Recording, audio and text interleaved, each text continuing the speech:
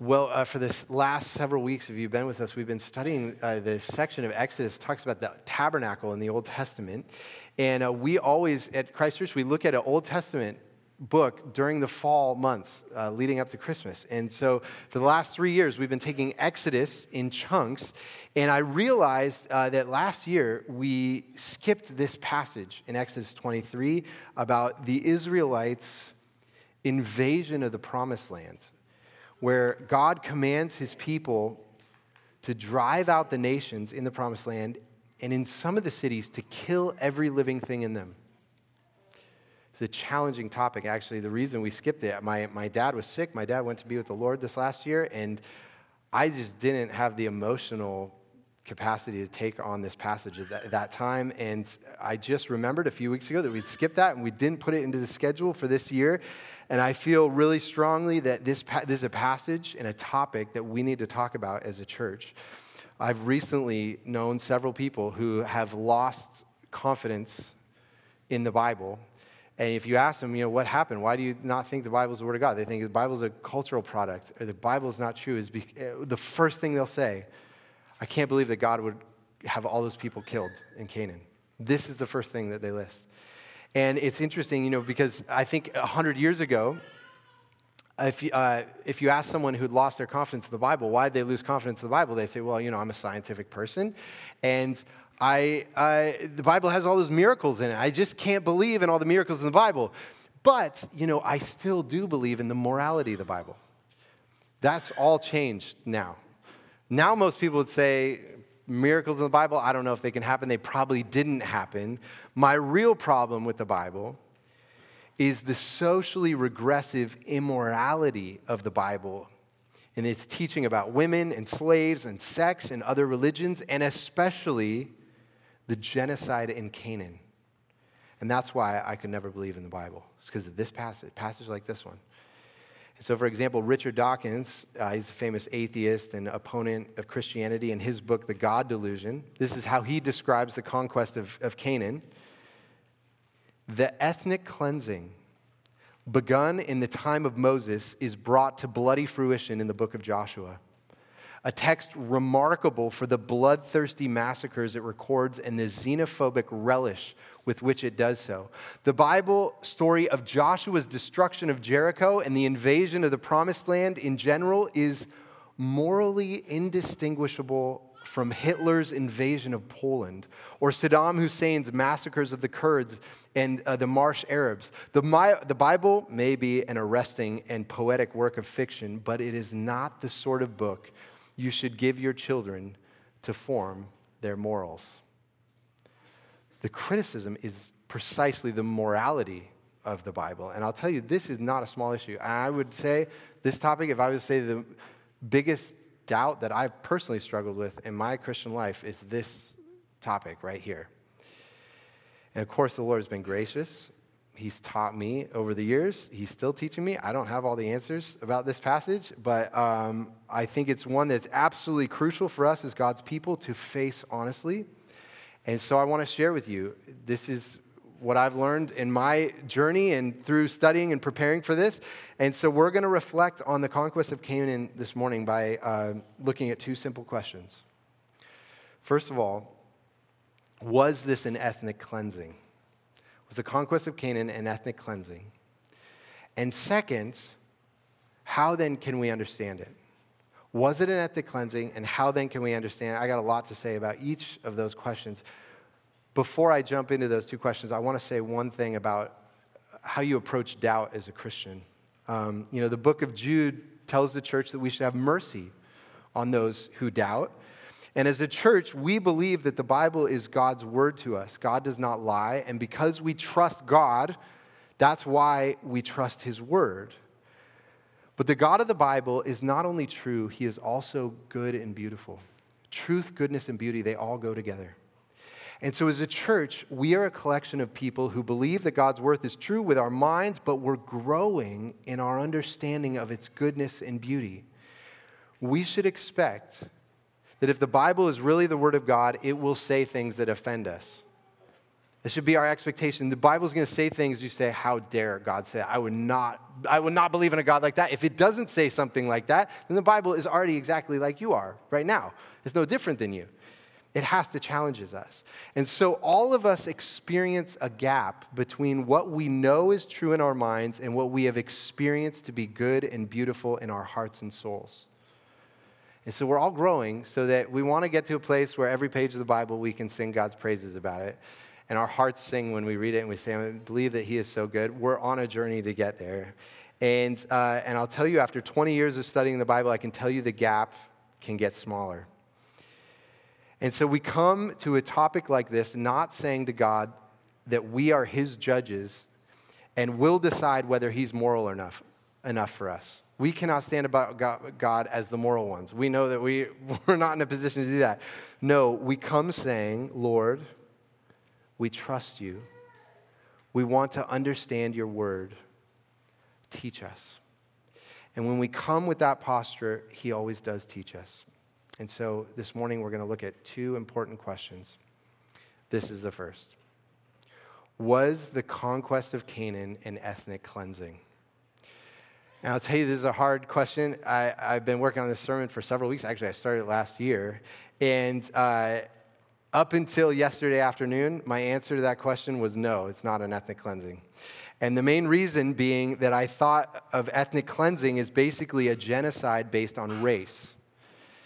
One racial group kills off another racial group because of their race. But as I looked into the definition of an ethnic cleansing, I found that it's broader than that. First of all, ethnicity is not simply about race. It's about a people's culture and about their religion. This is absolutely about a judgment of cultures and religions. Also, the United Nations defines ethnic cleansing this way: a purposeful policy designed by one ethnic or religious group to remove by violent and terror-inspiring means the civilian population of another ethnic or religious group from certain geographic areas. And so when you read that definition, you say, is this an ethnic cleansing? I think if we're honest, we have to say, yes, it is. But with two crucial and emphatic qualifiers. And this is what they are. I want to talk about these two qualifiers. The first is that the conquest of Canaan was based not on race, but it was based on morality. And second, that God is the primary actor. God is the primary actor. So I want to talk carefully about each of these two qualifiers. So first, the conquest of Canaan was not based on race, but morality. And you can see that these are ethnic groups that God says to destroy in verse 23. When my angel goes before you and brings you to the Amorites and the Hittites and the Perizzites and the Canaanites, the Hivites and the Jebusites, and I blot them out. God intends to blot out these people groups, and it is either by killing them or removing them from the land. But what we see over and over clarified in the Old Testament is that God's judgment is never against someone because of their race, but because they have worshiped certain gods, and those gods are so wicked that they have turned the people into violently wicked people. And you see this here. Immediately after he lists these nations, he gives his rationale in verse 24. You shall not bow down to their gods, nor serve them, nor do as they do, but you shall utterly overthrow them and break their pillars in pieces. The problem is these people's worship and the things that it has caused them to do. This is not a racial judgment. This is a moral judgment. Now, some of you may think that, the God of the Bible judges and destroys people for little rule breaking, like watching R-rated movies or saying bad words. And, people think of Christians that way, that, their God's going to send people to hell for breaking all these little petty rules. And we need to feel the weight of the wickedness of the cultures in this passage. This is not religious intolerance. I mean, God tolerates all kinds of religions in his creation. For millennia, he tolerates all kinds of religions. This is a people who were sacrificing their children to their bloodthirsty gods. I mean, I want you to imagine this is a regular part of a culture. Little children being brought to a temple, their throats being slit, their blood being offered to gods. this people are brutally violent. They're mass incest, mass sexual abuse that was totally tolerated and encouraged in this culture. And they are hard-hearted and they don't want to change. It would be unlike anything that you've ever seen or experienced in your life. And then you add to that even with how terrible these wicked cultures were, it takes the Lord 430 years to get to the point where he says that these people need to be judged. That's what it took. They were like this for 430 years. And finally, he says the earth itself is crying out against them. And by the way, what we find out later in the Bible is God says to these, the Israelites, I'm going to remove these Canaanites because of their wickedness, and then you're going to go live in there. And if you do the same things, it's not like you're so special. I am impartial. You will also be thrown out of the land. And they're thrown out of the land. Guess how long it takes for them to get thrown out of the land?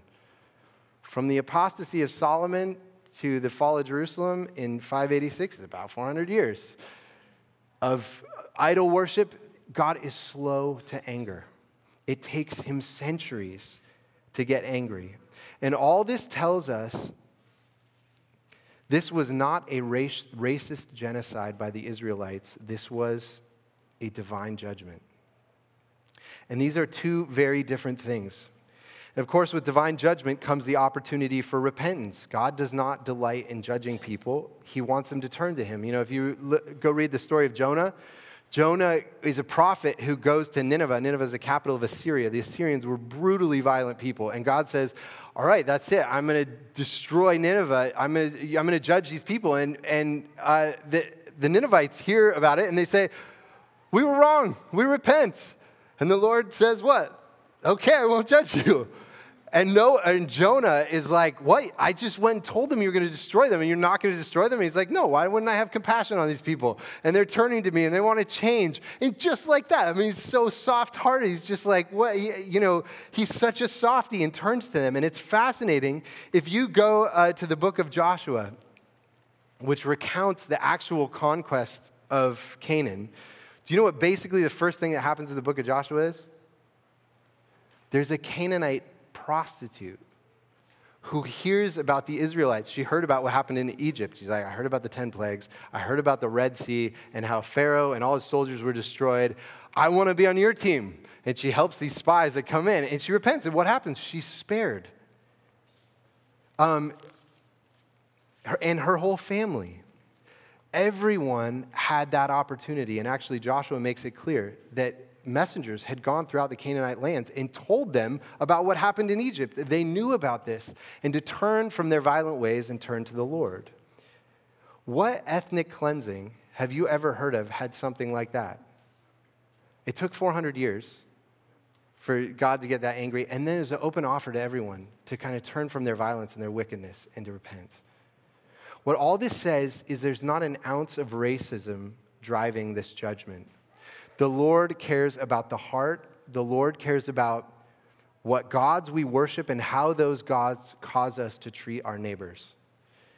He's not partial to a certain race or to the wealthy or to the educated or the civilized or even to the religious. He doesn't care who your family is or the color of your skin or how important you think you are. He judges the heart. So first, the conquest of Canaan was a moral judgment, not an act of racism. But still, you could say, well, this is always how an ethnic cleansing or genocide gets rationalized. One group thinks the other group is dirty and immoral and less than human, and they probably think that they are divinely sanctioned to exterminate them. Theoretically, couldn't anyone say, God told me to go kill all those wicked people?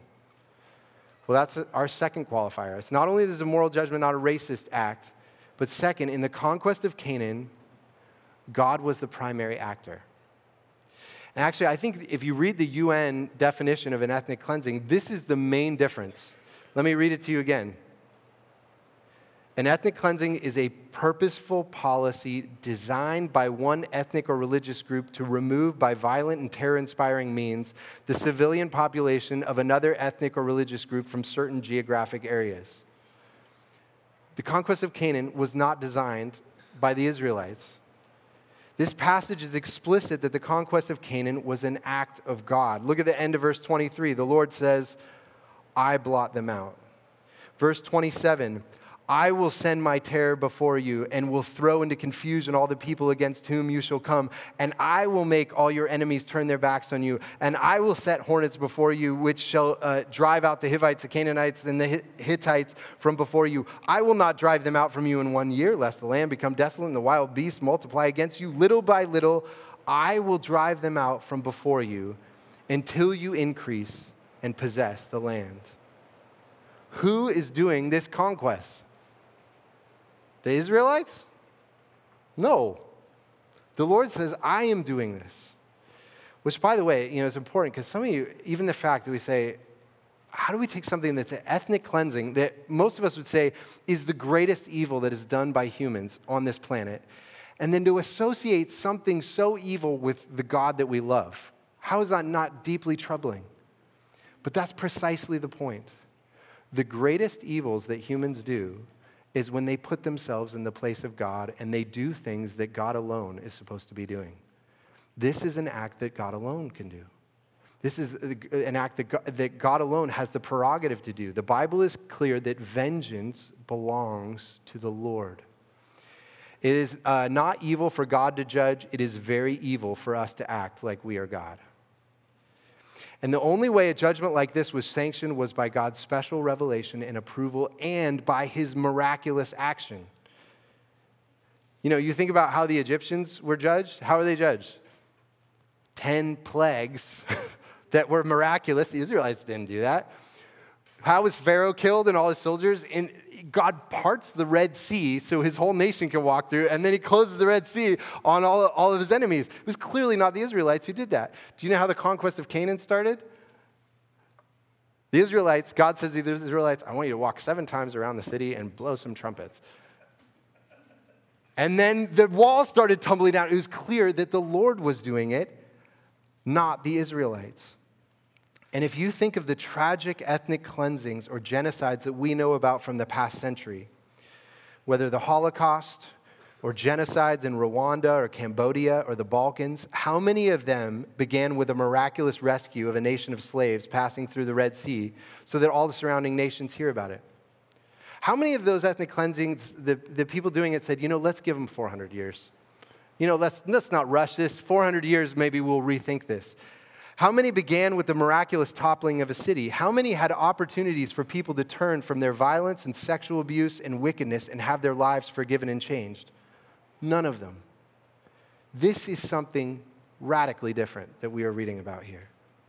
And there are moments like the conquest of Canaan throughout biblical history which all are foreshadowings of God's final judgment. So, Noah and the flood is an example of that. The people had 120 years to turn from their violence. And then God came and he judged the earth. And the cleansing of Canaan in the 15th century BC, the Assyrian invasion of northern Israel in the 8th century BC, the Babylonian invasion of Judah in the 7th and 6th centuries BC, the fall of Jerusalem that Jesus foretold that happened in 70 AD. In all of these stories, God gives people centuries to turn from the evil and turn to them. There comes a time when the judgment finally comes. And the Bible says that this is actually true of all human history. Why is humanity so evil, so broken? It's because we said we want to be our own gods. We were created by God to be worshiped and be loved and to be in relationship with him, and we said, no, we want to be our own gods. And that has been the source of all the evil, all the misery, all the darkness in human culture and in human history. And so Jesus has come and bore all of our sins on the cross, and now he is given an open time, it's been now 2,000 years, an open offer of all people everywhere to have their sins pardoned. Every last sin can be pardoned and forgiven and welcomed into God's kingdom. And why is it taking so long? Some of you are like, why has it been 2,000 years and Jesus hasn't come? Because God is slow to anger. He's patient. He wants people to turn to him and repent. And he's giving more and more time, but eventually the judgment will come. And what this story is telling us is the reality and severity of God's judgment, and we must not take it lightly. And I don't know a gentle way to say this, But God did not just kill all the Egyptians. He didn't just kill all the Canaanites. He's going to kill every one of us. You're all going to die. The wages of sin is death. And that curse, not one of us is going to escape. And it's not going to be pretty for any of us. And as hard as the conquest of Canaan is for us to read about, it is consistent with the worldview of the Bible. And if you're here and you think, you really believe in a God of wrath? Absolutely.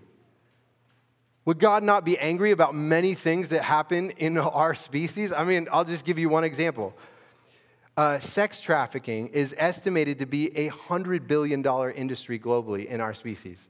There are 4 million sex slaves on the globe right now, 1 million of whom are children. Should God be angry about that? He better be angry about that. Of course he's angry about that. What would you think of him if he wasn't angry about that? And the fundamental belief of a Christian is that the thing that is wrong with humanity that rightfully makes God angry is not something out there that bad people have wrong with them. It is something that lives inside of each one of us. The darkness is inside of each of us. And so judgment is an act of God alone, and judgment is absolutely an essential part of the Christian worldview, and we are kidding ourselves if we don't take it seriously. But before I move on to the next question, I want to address one issue. It is true that the conquest of Canaan has been used by religious people throughout history to justify their wars and to act like God is on their side. Actually, just this last week, I was reading a book by Peter Leithart where he's talking about the Mexican-American War in the 1840s. And he was saying that a lot of that war was inspired by kind of an anti-Catholic spirit. American Protestants were fighting against Mexican Catholics. And this is what Leithart writes. He says, soldiers wrote back accounts of their firsthand encounters with Mexican Catholics, sometimes comparing them to Canaanites who had to be removed to make way for God's favored people. This has happened many times in history that people take this story and say, you know what, we're the Israelites and the people we hate are the Canaanites. That kind of thinking has absolutely no justification in the Bible. And this is a bigger issue than I have time to really dive into. I'll just quote one Old Testament scholar. This is how he puts it. The conquest of Canaan was unique to Israel at a particular point in time and was not to be repeated in later history by Israel or by any other nation. Now, you might say, well, people have repeated it. That's fine. The Bible does not endorse that, and they will be judged for it, and God will hold them to account. Vengeance belongs to the Lord alone. So, was this an ethnic cleansing? I don't think there's any way around saying yes. Whole people groups were forcefully and violently removed from their lands. But we have to say this with two crucial qualifiers. It is God who is doing this action. He alone has the right to do it, and we don't. And he never judges anyone because of their race, but it's because of their wickedness. And the land itself was crying out against these people for freedom. Now you might say, okay, I guess it makes sense that God should be angry with the evil in humanity, but isn't he loving also?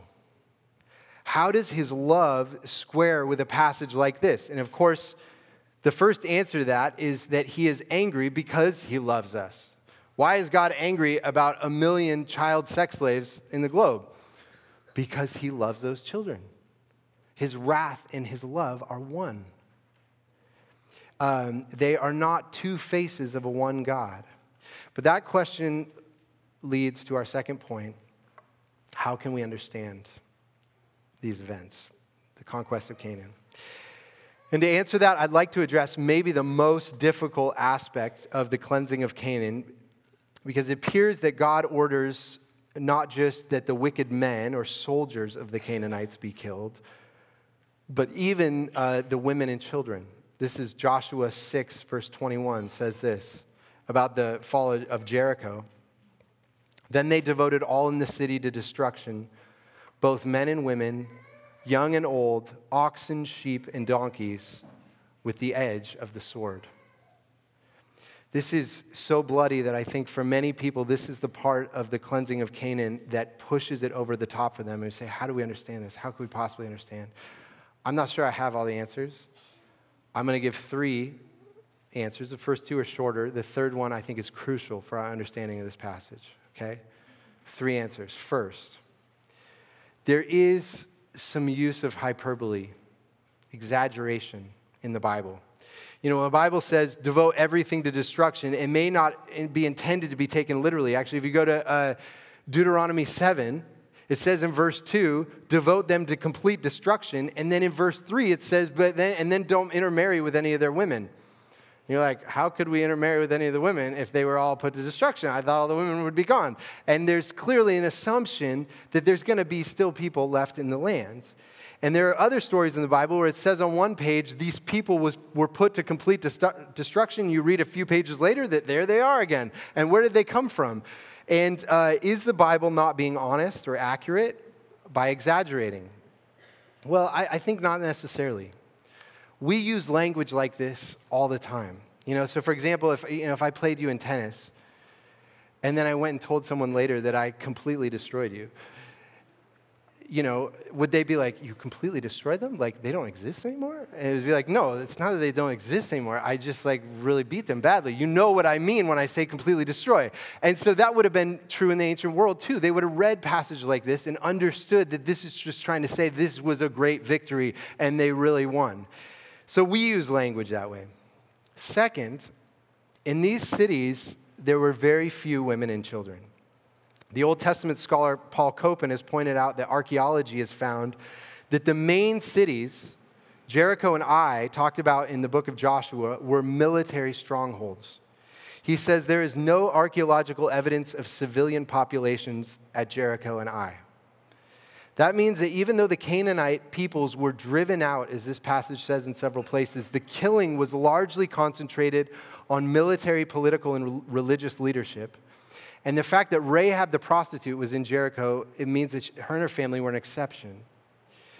It is possible that there were very few women and children killed. But even if God put a small number of civilians to death, I think it still raises the question for us, how can we accept that? How can we embrace that? How can we make sense of that? And this is the third answer, is something that you could call the covenantal structure of reality. There is a covenantal structure to reality. And what I mean by that is that God has made his world so that human lives are tied together.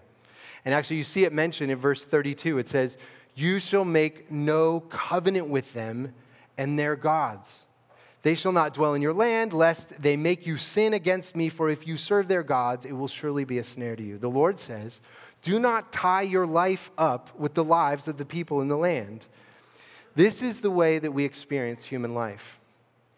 Children's lives are tied up with their parents in ways that often feel unfair. I know that for some of you, maybe you were born into a family. You were treated really harshly in your childhood. And you're like, that's had effects on me for years of my life, decades of my life. And I did nothing to deserve that. I didn't ask to be put in that family. I didn't do anything to be put in the family. It was just my life was tied up with these people. That is the way the world is. It is the nature of reality. The lives of the children in Canaan were tied up with their parents. So why would God make a world that operates so unfairly? Well, the first answer to that is that while some of you may have, had the covenant nature of reality has brought undeserved sadness into your life, some of you, the covenant nature of reality has brought undeserved blessing into your life. I mean, maybe you were born into a family where you were loved and you had all kinds of opportunities. You were taught the scriptures and you learned new things and you were like, I didn't do anything to deserve that. I didn't choose to be put in that family. And that's what God originally intended, that all of our lives would be tied up to one another and that blessing would freely flow through the networks of human life that was tied together. But then the fall of humanity came and we were tied up with our first parents. And their curse has now been shared with all of us. They should have shared blessing with us, and they've now shared curse with us. Adam's sin, Adam's alienation from God, Adam's death, Adam's guilt. Before we have done anything, his curse is passed to us. But there's another side to that coin. The Bible says that a second Adam has come, who has come to covenantally tie himself to us. Jesus has tied his life to us. And by being tied up, that means he got all of our curse on the cross. All of our sin, all of our judgment, all of the wrath came upon him.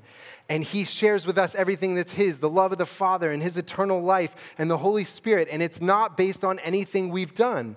Just like being born into your family was not based on anything you did. How unfair.